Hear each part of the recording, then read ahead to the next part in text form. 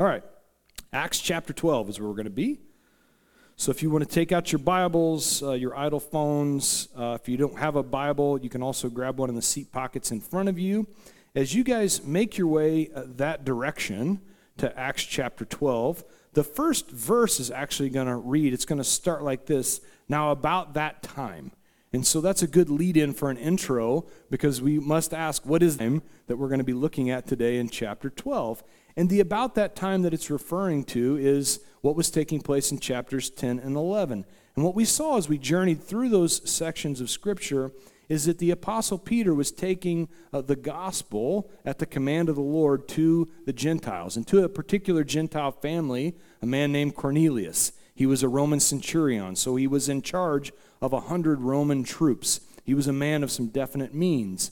And as Peter preaches and gives them a gospel message, what we saw is that the Holy Spirit actually descended down upon the Gentiles, the same way that he did for the Jewish people in Acts chapter 2, which was amazing and also caused quite the stir, because for the Jews, they had these preconceived notions about the Gentiles, that even though they were seeing them better than maybe their Jewish counterparts, they still looked at the Gentiles as a little bit less than. That surely God wouldn't give them the Holy Spirit the same way he gave us the Holy Spirit. And so they called Peter into question to ask them exactly what took place at Cornelius' house. And over the last couple of weeks, we've looked at that questioning. And what we found is last week at the end, after they'd heard everything that happened there that day, the only thing they could do was glorify God. They realized it was truly a work and a move of the Holy Spirit, and so they simply glorified God with what he was doing inside the Gentiles as the word was spreading throughout all of the land, exactly, by the way, as Jesus said it would. It was going to go from Jerusalem to Judea to Samaria and to the ends of the earth. He told them that in chapter 1. They just didn't read ahead to know that he was going to fulfill his promise. Now, what we see is, as the church begins to grow, is that it really takes off and takes a foothold in this area of Antioch. Many Gentiles in this region, which is in modern-day Turkey now, it began to really grow. And so they send Barnabas up to Antioch, about 300 miles from Jerusalem, to check out what is going on with the Gentiles. And Barnabas, looking at what was taking place, was amazed, but he also knew somebody else was way more equipped than what he was to handle this influx of Gentiles. And he remembered Saul of Tarsus, this Roman-born, and yet he was a Jewish Orthodox believer until he was converted to Christianity on the road to Damascus. So here's a guy that has a Greek background. He's also a Jew by birth. He is going to understand this relationship between Jew and Gentile, and we would know him later as the Apostle Paul, the writer of 13 of our 27 books in the New Testament. And so we see Barnabas and Saul are now leading the church there in Antioch, and as they grow as a church, a man named Agabus comes forth, and he prophesies about a famine that's going to hit the land of Judea. And so hearing about this prophecy and this famine that's going to be hitting Judea, Saul and Barnabas take up an offering. They head back down to Jerusalem 300 miles away, and now we arrive at about that time. And so let's begin in chapter 12, verse 1. Now about that time, Herod, the king, stretched out his hand to harass some from the church. And so we begin today by looking at Herod the king. Now this may cause some of you, especially in this Christmas season, to pause and go, what about this Herod that's being mentioned? Is this the same Herod that was looking to kill all the baby boys in Bethlehem because he was fearful of this new king he had heard about? And the answer is not the same guy. That Herod is actually a title, not a first name. And that Herod of Jesus' birth there in Bethlehem was actually Herod the Great. He was a great architect, and he was also the grandfather to this Herod Agrippa. And so the Herods all have something in common other than just their title and their grandfather. They were also all of Idumean descent. And what that means is they were sons of Esau, not of Jacob. And so you've got Israel, who is Jacob, and you've got Esau, his twin brother. And so you can see the sibling rivalry that takes place between these two groups. Now, what we also read about Herod Agrippa is that he, like his grandfather Herod the Great, they have a particular fascination with Jewish culture. They are fascinated by the Jews. In fact, they would even like to have some of the approval of the Jews. He is seeking, when you look through his life, seeking the acceptance of his brethren that would never accept him. Because for Herod Agrippa, his mother was actually Jewish, while his father was a descendant of Esau. And so they looked at him as less than, as a half-breed. We're not going to accept you until we get to verse 2 of our reading today. And then, speaking of Herod, he killed James, the brother of John, with the sword. And because he saw that it pleased the Jews, he proceeded further to seize Peter also. And now it was during the days of unleavened bread. And so, how does Herod actually get a claim with the Jews? It turns out lots of people all over the globe can't agree on much of anything, except just like these Jews and Gentiles, they don't like Jesus. They could agree on that. We do not like what's taking place. And so as Herod Agrippa orders for the death, the execution of James, he is beheaded, the Jews get all excited about this. Now, who is this James? But it's the son of Zebedee. He is the first apostle that is martyred in our New Testament. So James, the brother of John, the son of Zebedee, these two guys called the sons of thunder, this older brother was actually killed at the hand of Herod Agrippa. Now, interestingly enough, while James was the first apostle to be martyred, his brother John is actually the only apostle not to be killed for his faith, not to be martyred. And so it's kind of fascinating to see God work in John's life. Now, that's not because the Romans didn't try to kill John. In fact, Caesar Nero took John and actually dipped him alive in a cauldron of boiling oil, which is why John would become the first ever friar in the church. Come on. It's about as good as it's going to get today, so you might as well laugh now. All right. So John, actually, Nero did attempt to kill him by dipping him in boiling oil alive, only he survived to Nero's demise, and he sent him off to the island of Patmos, where John wrote the book of Revelation for us. Now, all that, back to our story, what we find is as Agrippa is being applauded for the death of James, he gets excited. He's finally accepted by his Jewish brethren that he's always wanted to be. And so what better way to get them even more excited than grab a hold of Peter? I mean, if they get that excited for the death of James, how much more are they going to love it if I can get my hands on the guy, the apostle Peter? And so we see he is now his attention to him. He has him arrested during the feast of Passover. That's what he means by the days of unleavened bread. And then in verse 4, and so when he had arrested him, he put him in prison and delivered him to 4 squads of soldiers to keep him, intending to bring him before the people after Passover. And so what we see is he now hands Peter over to 4 squads of Roman soldiers. A squad was essentially 4 Roman soldiers together, but there were 4 of them because he was intending to watch over, to keep Peter under lock and key for a full 24-hour shift. So he assigns 4 soldiers just for the very duty of keeping a handle on the Apostle Peter. It seems like a lot of overkill. Every day he would be chained to 2 of them, and the other 2 remaining would be outside the door of the jail cell. He was not going to lose this guy. And you may wonder, why was he under such maximum security treatment? Well, remember what happened in Acts chapter 5, right? Peter and the other apostles, they just walked right out of a Roman prison. And so he knew this guy was a slippery character. He's not going to have this happen again, but he couldn't kill him during Passover. Why? Because it's illegal to kill during the Passover. And so he had to wait until after the season was done. So he has Peter there in custody. And in verse 5, Peter was kept in prison, but constant prayer was offered to God for him by the church. And so here's Peter in a lockdown, maximum security prison. And what can the church do?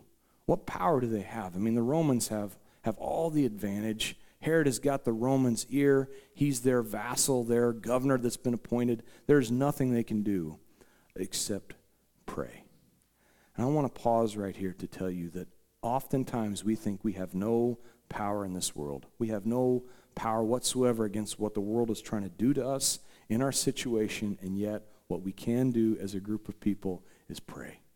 And prayer is so exceedingly powerful. We tend to dismiss it, and think that there's no value. We're just sitting around jabbering away. And yet what you find over and over again in life and in Scripture is there is tremendous power in corporate prayer. There's a reason why we gather here every morning at 9:15 on Sundays to pray for these services. I hate to tell you, most of you weren't here the first service that we prayed at 9:15. If you don't believe in the power of prayer, just look around. This place is full of folks that are here because of the power of prayer, to intercede on the behalf of others. And so what we see is there's tremendous power that happens and takes place. In fact, what James says in James chapter 4, verse 2, at the end of that, he says that you do not have because you do not ask. And yet you ask and you do not receive because you ask and miss. And so we oftentimes don't have things. We don't have deliverance in areas of our life because we don't even bother to ask. We won't even stop and take the time to go, Lord, would you please intercede? Would you please step in? And moving on to James 5, verse 16, just to tie this together, James goes on to say, confess your trespasses one to another and pray for one another that you may be healed. And the effective and fervent prayer of a righteous man avails much. If you have ever seen or been the part of effective and fervent prayer of righteous people availing, you know there's nothing like it. It is truly amazing. Now you may say, I'm not righteous enough. Well, remember what we looked at last week. It's that all who confess their sins and are willing to lay them down, God says, I'm willing to cleanse you by the blood of Jesus. You go from unrighteous to righteous through that transaction, through just saying, Lord, I can't do this on my own. I believe and trust in you. And so what we find is that oftentimes we dismiss prayer, but there's tremendous power when it comes to corporate prayer. Now then, back to our text, verse 6. And when Herod was about out, that night Peter was sleeping, bound in 2 chains between 2 soldiers, and the guards before the door were keeping the prison. And so what we see is, here's Peter. He's literally chained between 2 Roman guards. These are trained warriors. And if that wasn't enough, there's 2 more guards outside the door. And so what's Peter doing?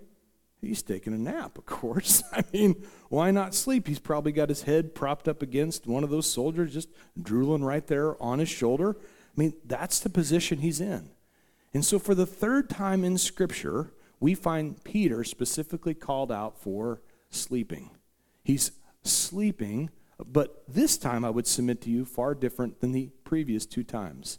In Luke chapter 9, verse 32, in this section, this is the Mount of Transfiguration. We looked at this a little bit last week. But here, Peter, James, and John go up on the mountain, and they're going to get to see the transfigured Jesus. He's going to be there in all of his glory with Moses and Elijah.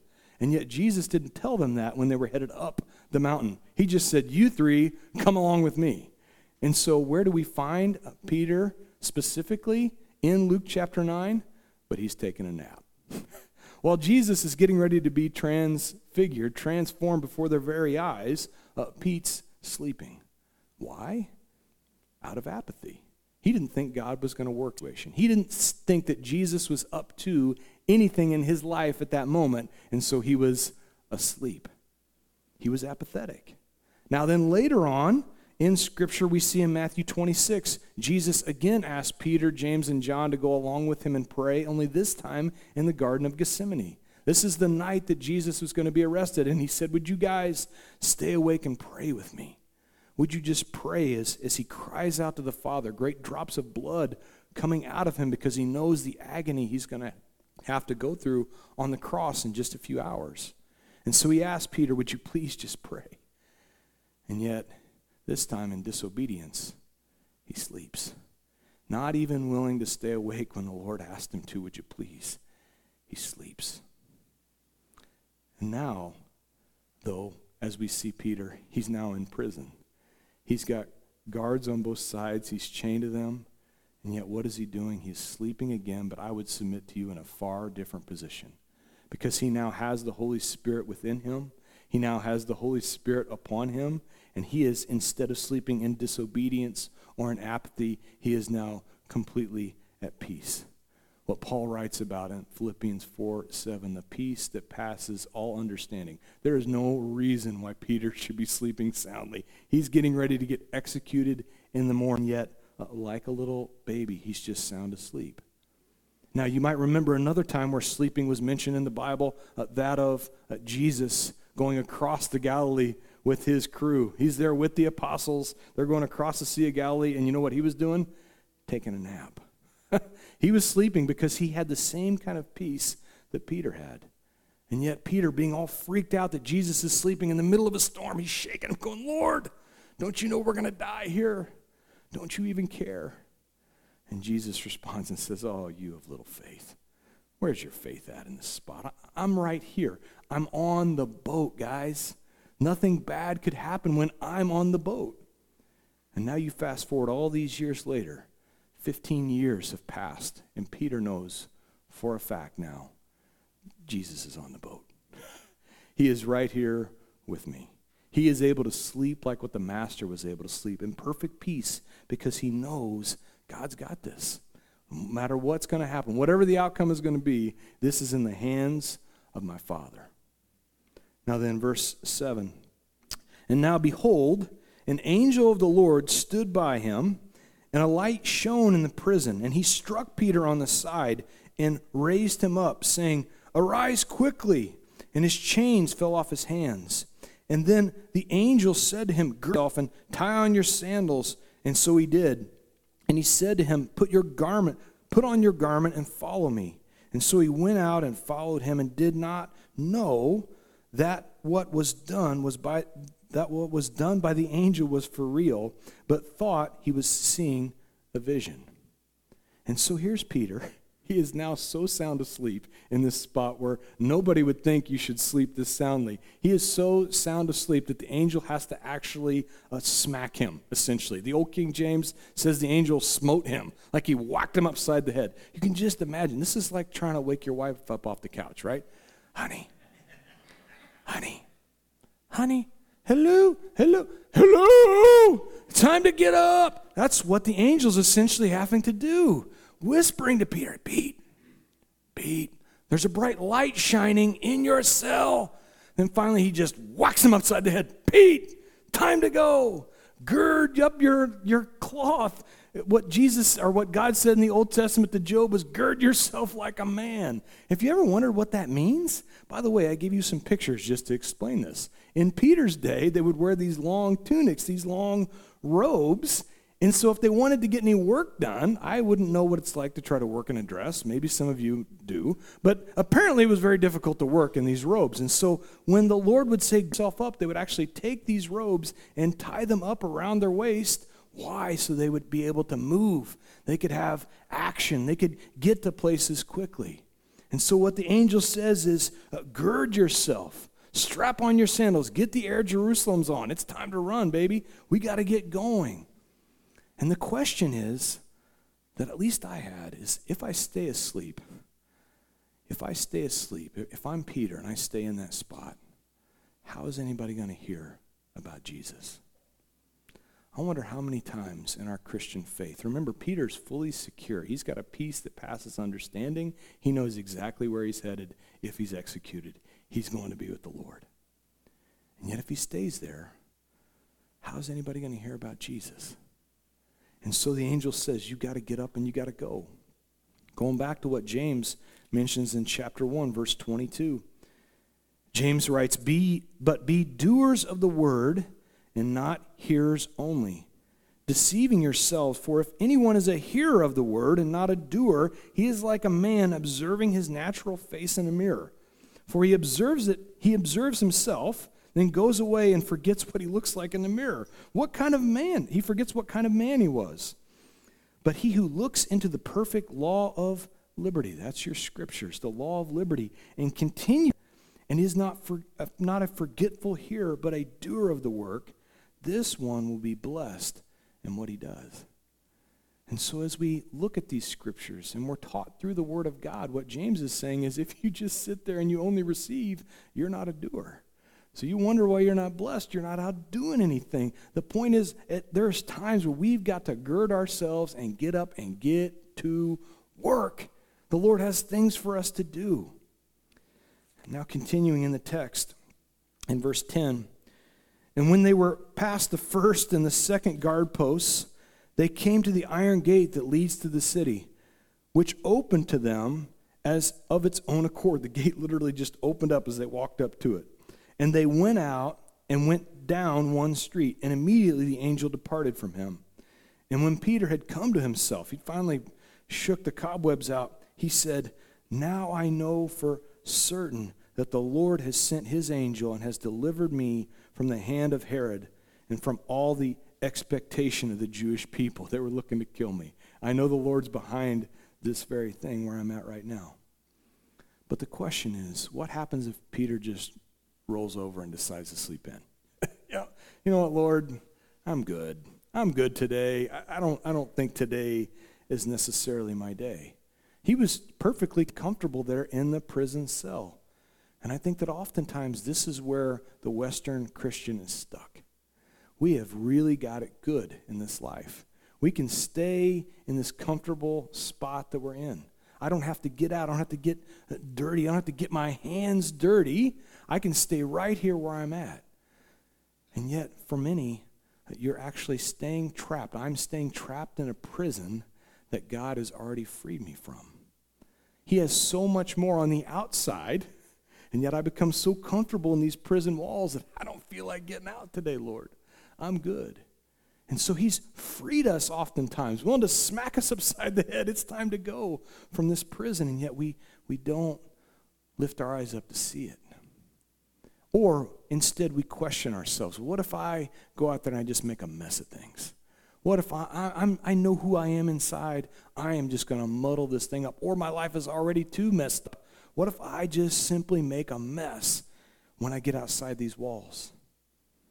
I go to Proverbs chapter 4, verse 14. This is one of my favorites. I've got it highlighted in my Bible. And Solomon writes, "Where no oxen are, the trough is clean, but much increase comes by the strength of an ox." Here's the reality. If we keep our stables clean, we need not put any oxen in there whatsoever, because we all know what oxen do when they're in the stable, right? And I think oftentimes because we are afraid of getting a little ox poop on our shoes, right? I don't want to get my shoes dirty. I want to get my hands dirty. I don't want to get involved in that situation because I might get ox poop on myself. Or what if I've made a mess of my own stall? And the reality is, and we need to grasp this, is God isn't looking for clean stalls. No work is getting done in a clean stall. He's looking for stalls that need mucked and raked and cleaned out, because work is happening at the hand of the ox in that stall. Continuing on in verse 12. So when he had considered this, he came to the house of Mary, the mother of John, whose surname was Mark, where many were gathered together praying. And as Peter knocked at the door of the gate, a girl named Rhoda came to answer. And when she recognized Peter's voice, because of her gladness, she did not open the gate, but ran in and announced that Peter stood before the gate. But they said to her, "You are beside yourself." And she kept insisting that it was so. And so they said, "It is." And so here we are. Peter's now escaped. He's like the original fugitive. I mean, he is Harrison Ford, and Tommy Lee Jones is trying to track this guy down. He's escaped from maximum security prison, and he's now there at the location most likely of the upper room. Mary was more than likely the host that actually hosted Jesus and the whole crew there. That's why Peter was so familiar with this place. This is a spot where the early church was gathering there for the purpose of praying for Peter, by the way. And so he's there like a fugitive. He's knocking on the door, and this young lady, Rhoda, her name means rose. I'm sure she's sweet, but she didn't bother to open the door. That doesn't seem all that sweet to me. She leaves Peter standing at the door knocking because she's so excited she hears his voice. And then when she comes to tell them, they say, "It's probably just his angel." I mean, really? Can you imagine how many times they're seeing angels in the New Testament now? They're apparently seeing angels all the time. I don't know if he looked a little bit like Greg Allman or not, but at least that's what came to mind. Look, this is no angel. Okay, no Allman Brothers fans. The point is, here's the answer to their prayer at the door. They're praying for Peter to be released, for God to work in this situation, and he's standing at the front door, and all they have to do is go and answer it. You wonder how many times I pray for something, and it's right there at the door, and yet I never even bother to go answer it. It's probably just an angel. It's amazing. So continuing on in verse 16. And now Peter continued knocking, and when they opened the door, they saw him, and they were astonished. But motioning to them with his hand to keep silent, he declared to them how the Lord had brought him out of the prison. And he said, "Go and tell these things to James and to the brethren." And he departed and went to another place. And so they're all excited. They're cheering for Peter. He's like, kind of a wanted man here. Quiet it down. He proceeds to tell them about what's going on and says, "Go let James know." Now, a little side note, this isn't James that was beheaded at the beginning of our chapter, but instead James, the half-brother of Jesus, who's the writer of our book of James. He had become the leader of the early church. And so what we find is here's this whole crew. They're praying. They've got enough faith to pray, and yet not enough faith to believe that God could actually act on their prayers. And so when we see Jesus speaking to this bunch, now you understand in Matthew 17 when he says, if you just had the faith of a mustard seed, you could literally tell that mountain to throw itself into the sea and it would happen. All he's looking for, and I take a lot of solace in this, by the way, that all God is looking for is mustard-sized faith. Oftentimes I find I'm praying for a thing. If I'm being really honest, I don't have probably enough faith to even think he's going to do it. And yet I mutter it anyway. I want to encourage you, if that's you, just exercise that. Get the words out there. Speak that into existence, because what I see in this story is these folks are praying for a thing to happen, and they didn't even have the faith to believe that it could. And yet he was right there at their door. Secondly, I wanted to mention that what Peter says in his epistle, 1 Peter chapter 1, verse 3, with reference to pray. He says, "For the eyes of the Lord are on the righteous, and his ears are open to their prayers. But the face of the Lord is against those who do evil." Even when I'm not enough, even when I don't have enough faith to bring anything of value to the Lord, what Peter says is, here's the reality. The eyes of the Lord are constantly on you. Do you realize that?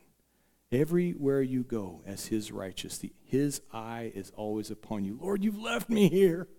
You've left me in this prison. No, he hasn't.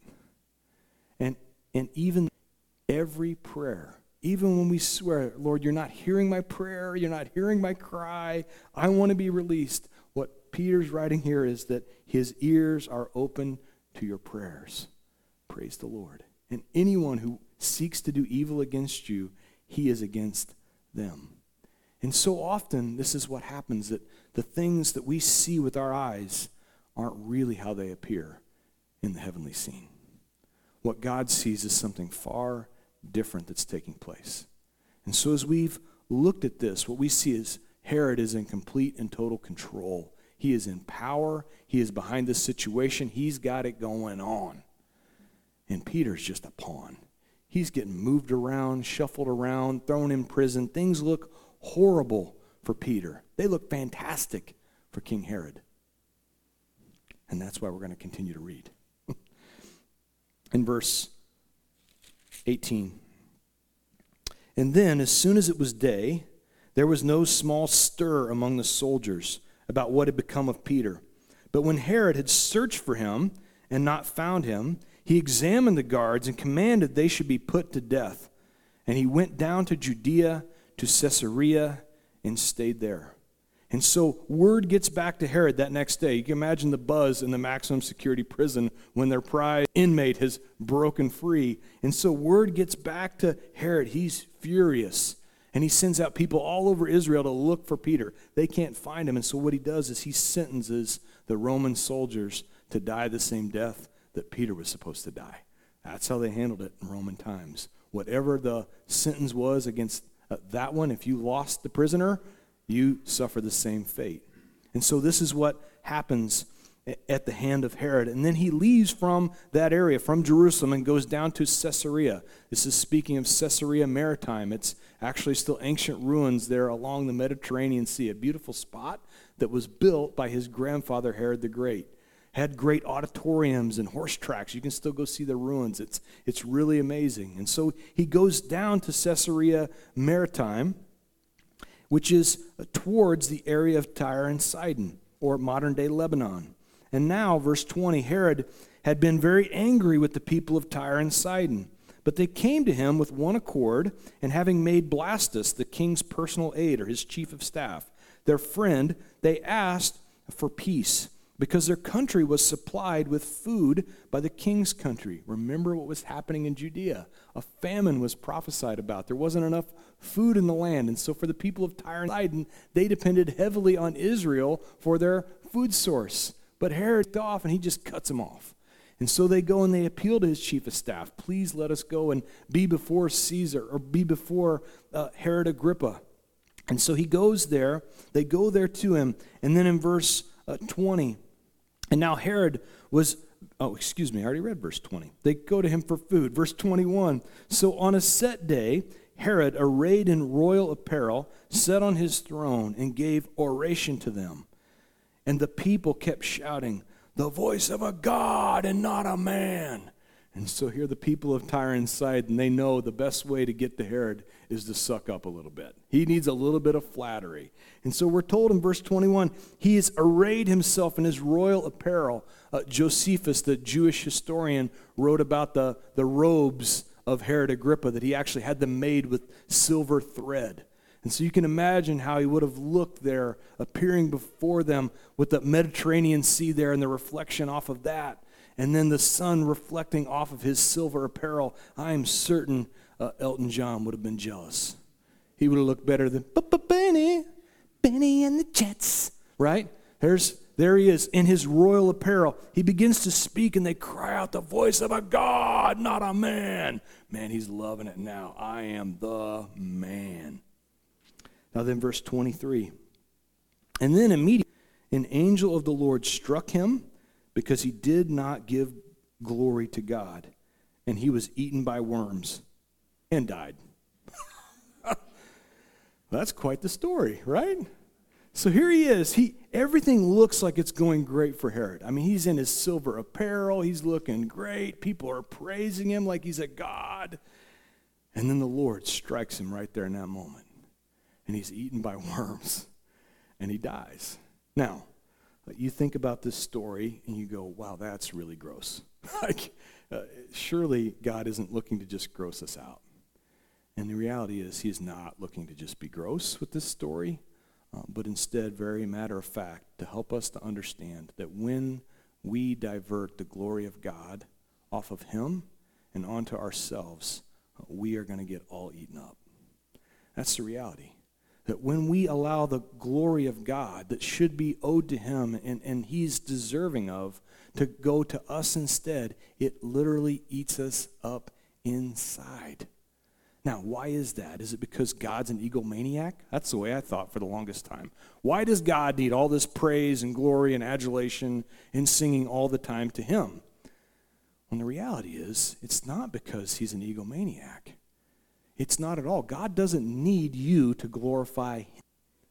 You need him so you have someone to glorify that's not you, because you weren't built to handle it. You weren't built to withstand that, because we are flawed and faulty characters. And the reality is we were made to worship. We were made to be in community and worship God. But when we do not worship him, we worship who is truly our favorite, and that is us. I love me some me, right? That's who we are ultimately going to put on the throne when it's not God on the throne, and we cannot handle it. And so as I was thinking about that this week, the question came up, and the title of the message out of that is what's eating you? What thing is in your life that's eating you up right now? A few examples to throw out there. First of all, is it the worm of anxiety? That when we begin to look at our lives and go, man, look at what all I have accomplished. I mean, I've got the job, I've got the family, I've got the house, the cars, I've got it all going on. The problem when I look at that and I realize all that I have done and I have accomplished is that if I have obtained it, I must maintain it. When it becomes all about whatever I have accumulated, I then have to keep up with it. So what happens when the job changes? What happens when there's a change at our corporation and I might not have this position? How am I going to afford that house payment? And before long, what happens is we get ridden with the worm of anxiety, where I can't even function because I'm so anxious that everything that I've worked my tail off to build, it's going to be taken away. So what James says in James chapter 1, verse 17 is that all good gifts come down from above from the Father of lights. When instead of glorifying myself and all that I've accomplished, when I can throw my hands up in the air and go, Lord, everything that I have is because you've given it to me.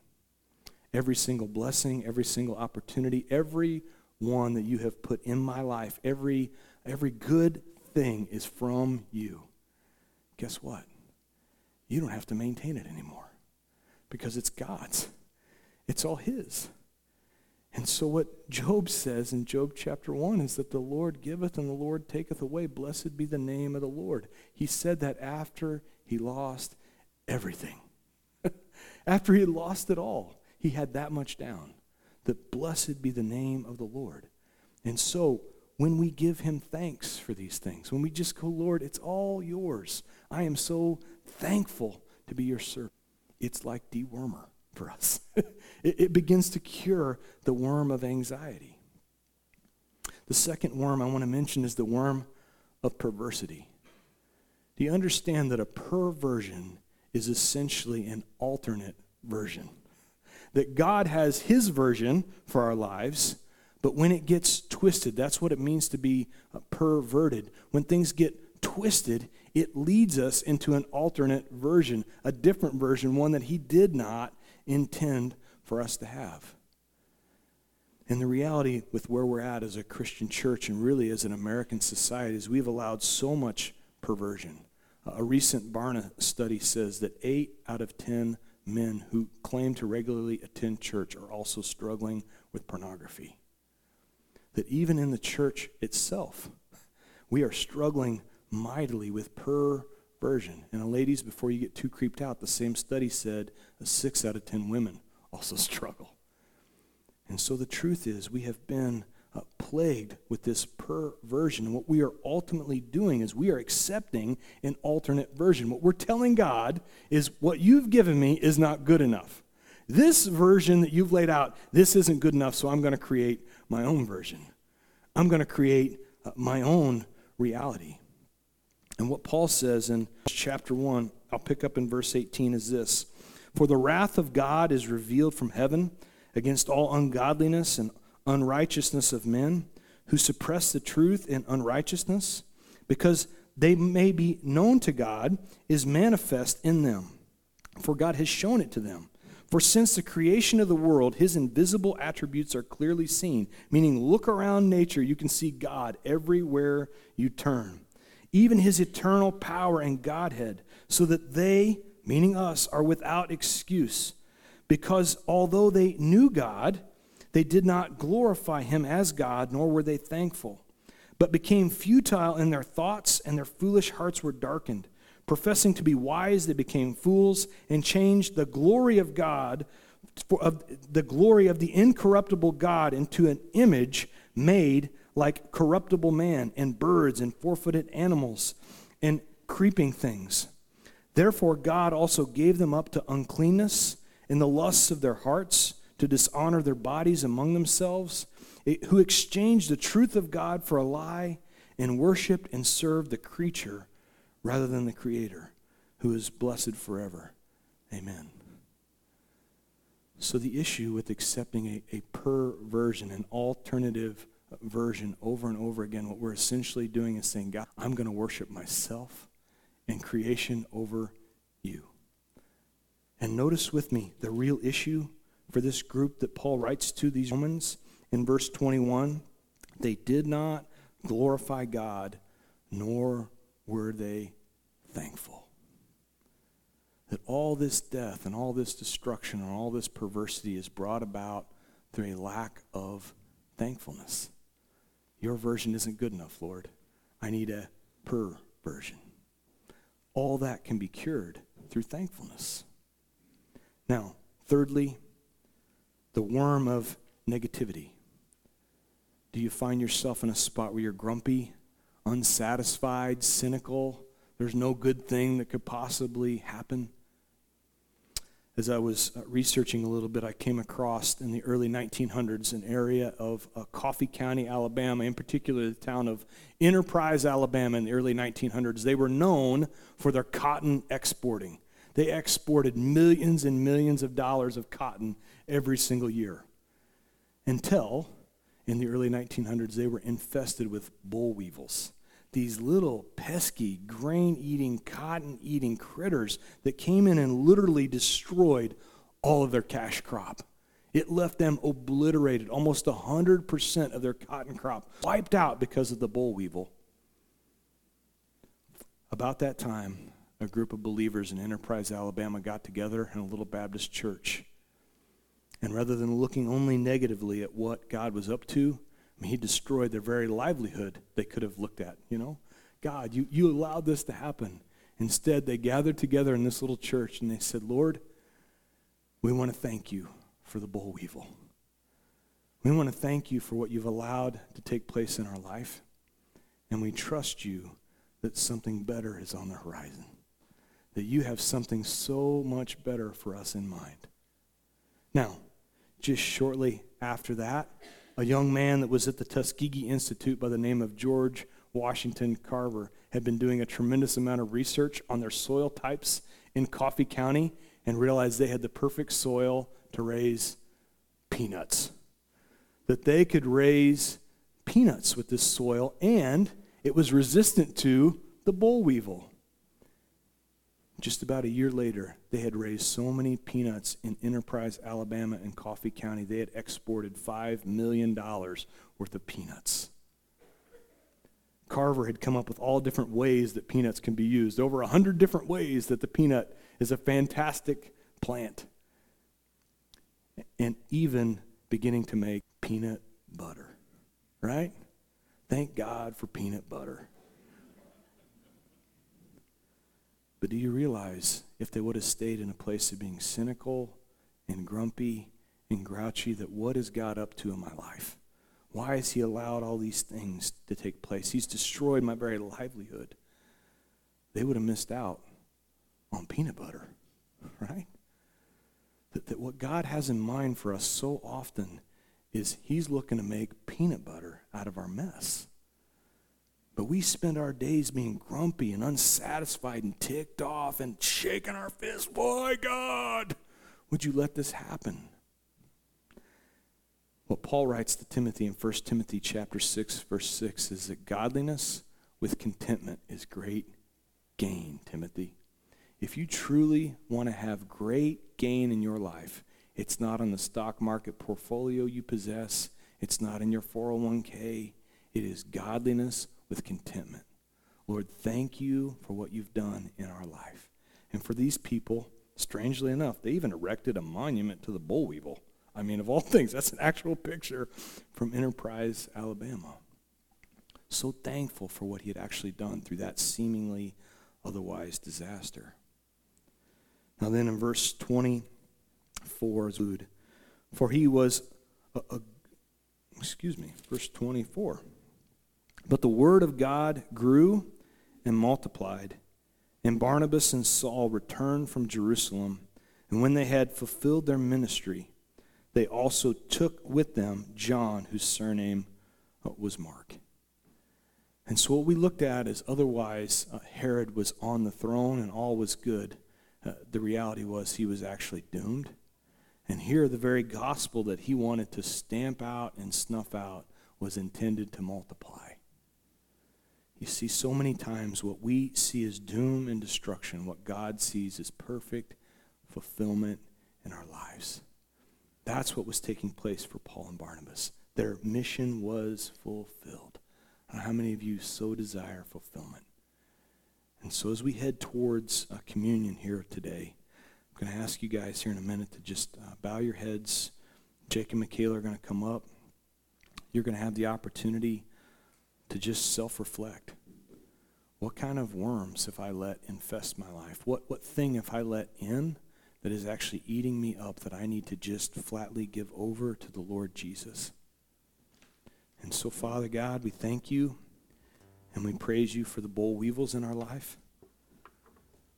We thank you for times where seemingly you've wiped out complete prosperity, and yet you had something so much better in mind. Thank you, Lord, for peanut butter.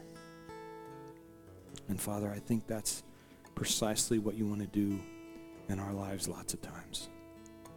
Lord, as we get ready to just look at our lives, to just take this opportunity to reflect on what you're up to, help us to be able to identify these things that have caused us destruction inside, whether it's anxiety because we try to hang on too long, or it's perversity because we weren't satisfied with the version you gave us, or if it's just negativity, we just are downright mad, Lord. Help us to be able to give these things over and instead be thankful. Lord, we lift this time of prayer up to you. We lift this communion up to you.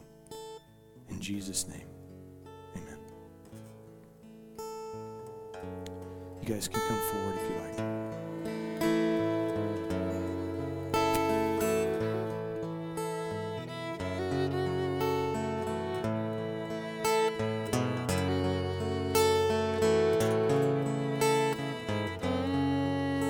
I've heard about this baby boy who's come to earth to bring us joy, and I just want to sing this song to you.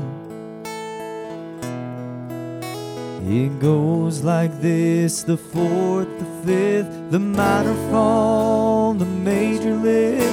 With every breath I'm singing hallelujah. Hallelujah, hallelujah, hallelujah, hallelujah.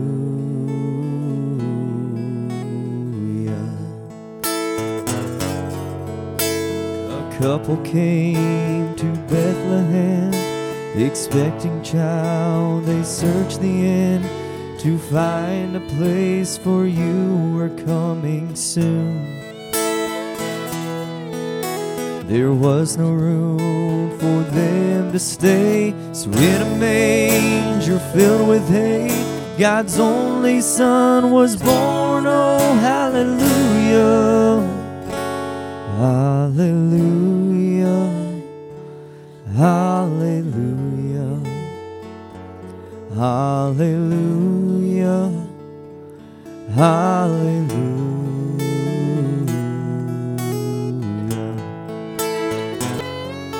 The shepherds left their flocks by night to see this baby wrapped in light.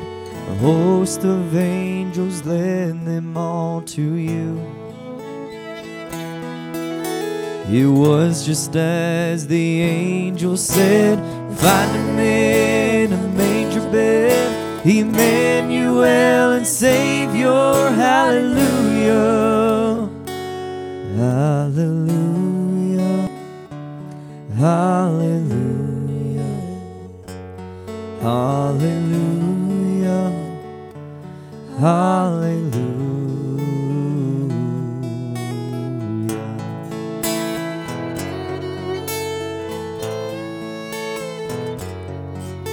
A star shone bright up in the east. To Bethlehem the wise men three come many miles and journeyed long for you. to this place in which you were.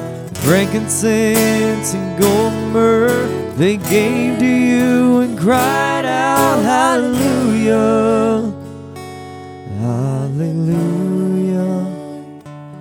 hallelujah, hallelujah, hallelujah.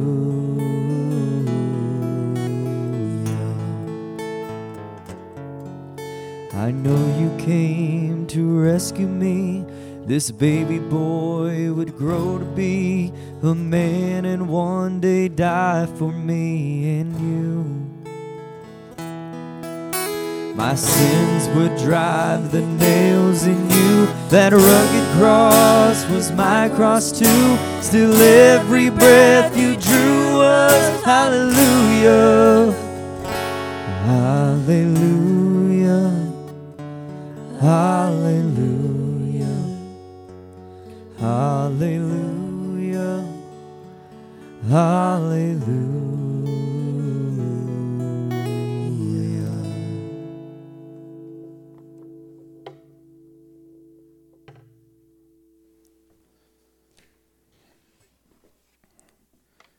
As the Apostle Paul was attempting to address the Corinthians in 1 Corinthians, they had managed to get communion all wrong for a long time.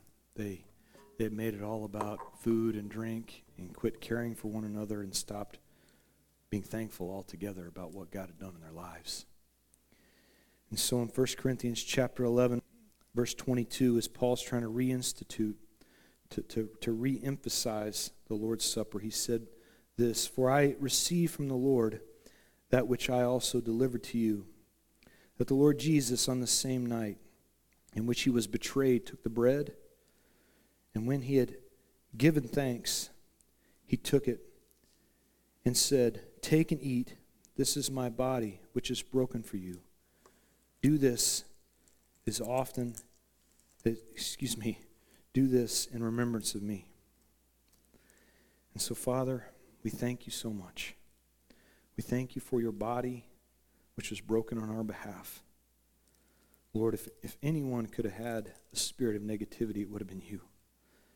I mean, you were sent here for a bunch of people that didn't listen and didn't pay attention and wanted to just do our own thing, Lord, and yet you did not give up. You are eternally thankful to the Father for the opportunity to save us. Lord, thank you for your body which was broken on our behalf. And we praise you in Jesus' name. Amen.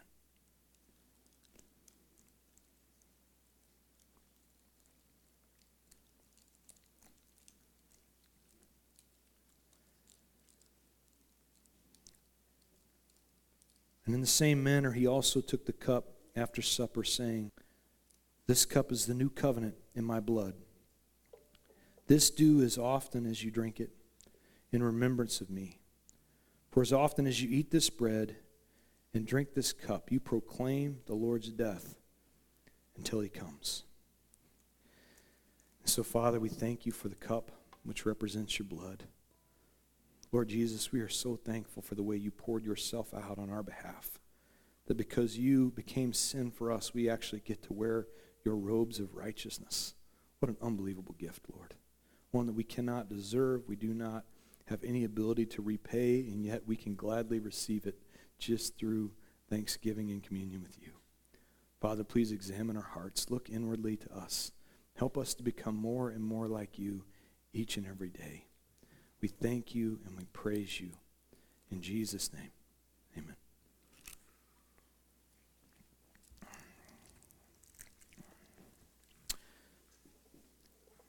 What we're told in the New Testament was after they had enjoyed that Last Supper together, they all stood and they sang a hymn.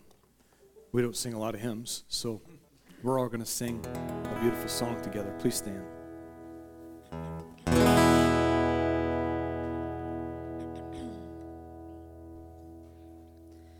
Are you past the point of weary? Is your burden weighing heavy?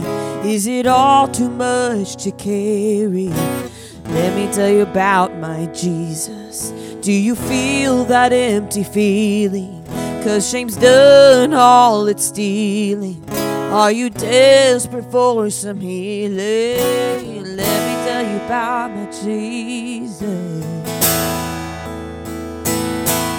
He makes a way where there ain't no way. He rises up from an empty grave. Ain't no sinner that he can save. Let me tell you about my Jesus. His love is strong and his grace is free. And the good news is that I know that he can do for you what he done for me. Let me tell you about my Jesus. Let my Jesus change your life. Hallelujah. Hallelujah. Hallelujah. Amen. Amen.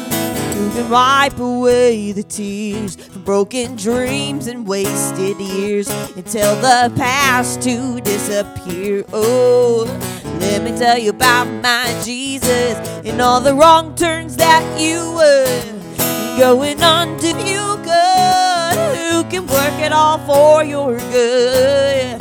Let me tell you about my Jesus. Oh, he makes a way where there ain't no way. He rises up from an empty grave. Ain't no sinner that he can save. Let me tell you about my Jesus. His love is strong and his grace is free. And the good news is that I know that he can do for you what he's done for me. Let me tell you about my Jesus. Let my Jesus change your life. Hallelujah. Hallelujah. Hallelujah. Amen. Amen. Oh, yeah. Hallelujah. Hallelujah. Hallelujah. Let my Jesus change your life. And the church said, Perfect spot to end. All right, thank you guys so much for coming. Again, please stick around for lunch today. We'd love to be able to dine with you guys. We got plenty of food downstairs, homemade chicken and noodles. Also, we're going to get an opportunity after lunch today to be us and pray over Riley and Ashley and baby Gwendolyn. So we're excited to get to hang out with you guys. You're all invited. I'll be hanging around. If any of you have any prayer requests at all, I'm happy and honored to get to pray for you. May you go on your way, Lord Jesus. Please bless this crew. Father, help us to have a heart of thankfulness and one that rids us of the impurities that the world so easily tries to trap us in. Lord Jesus, bless these people. It's in your name we pray. Amen. Guys, have a great week.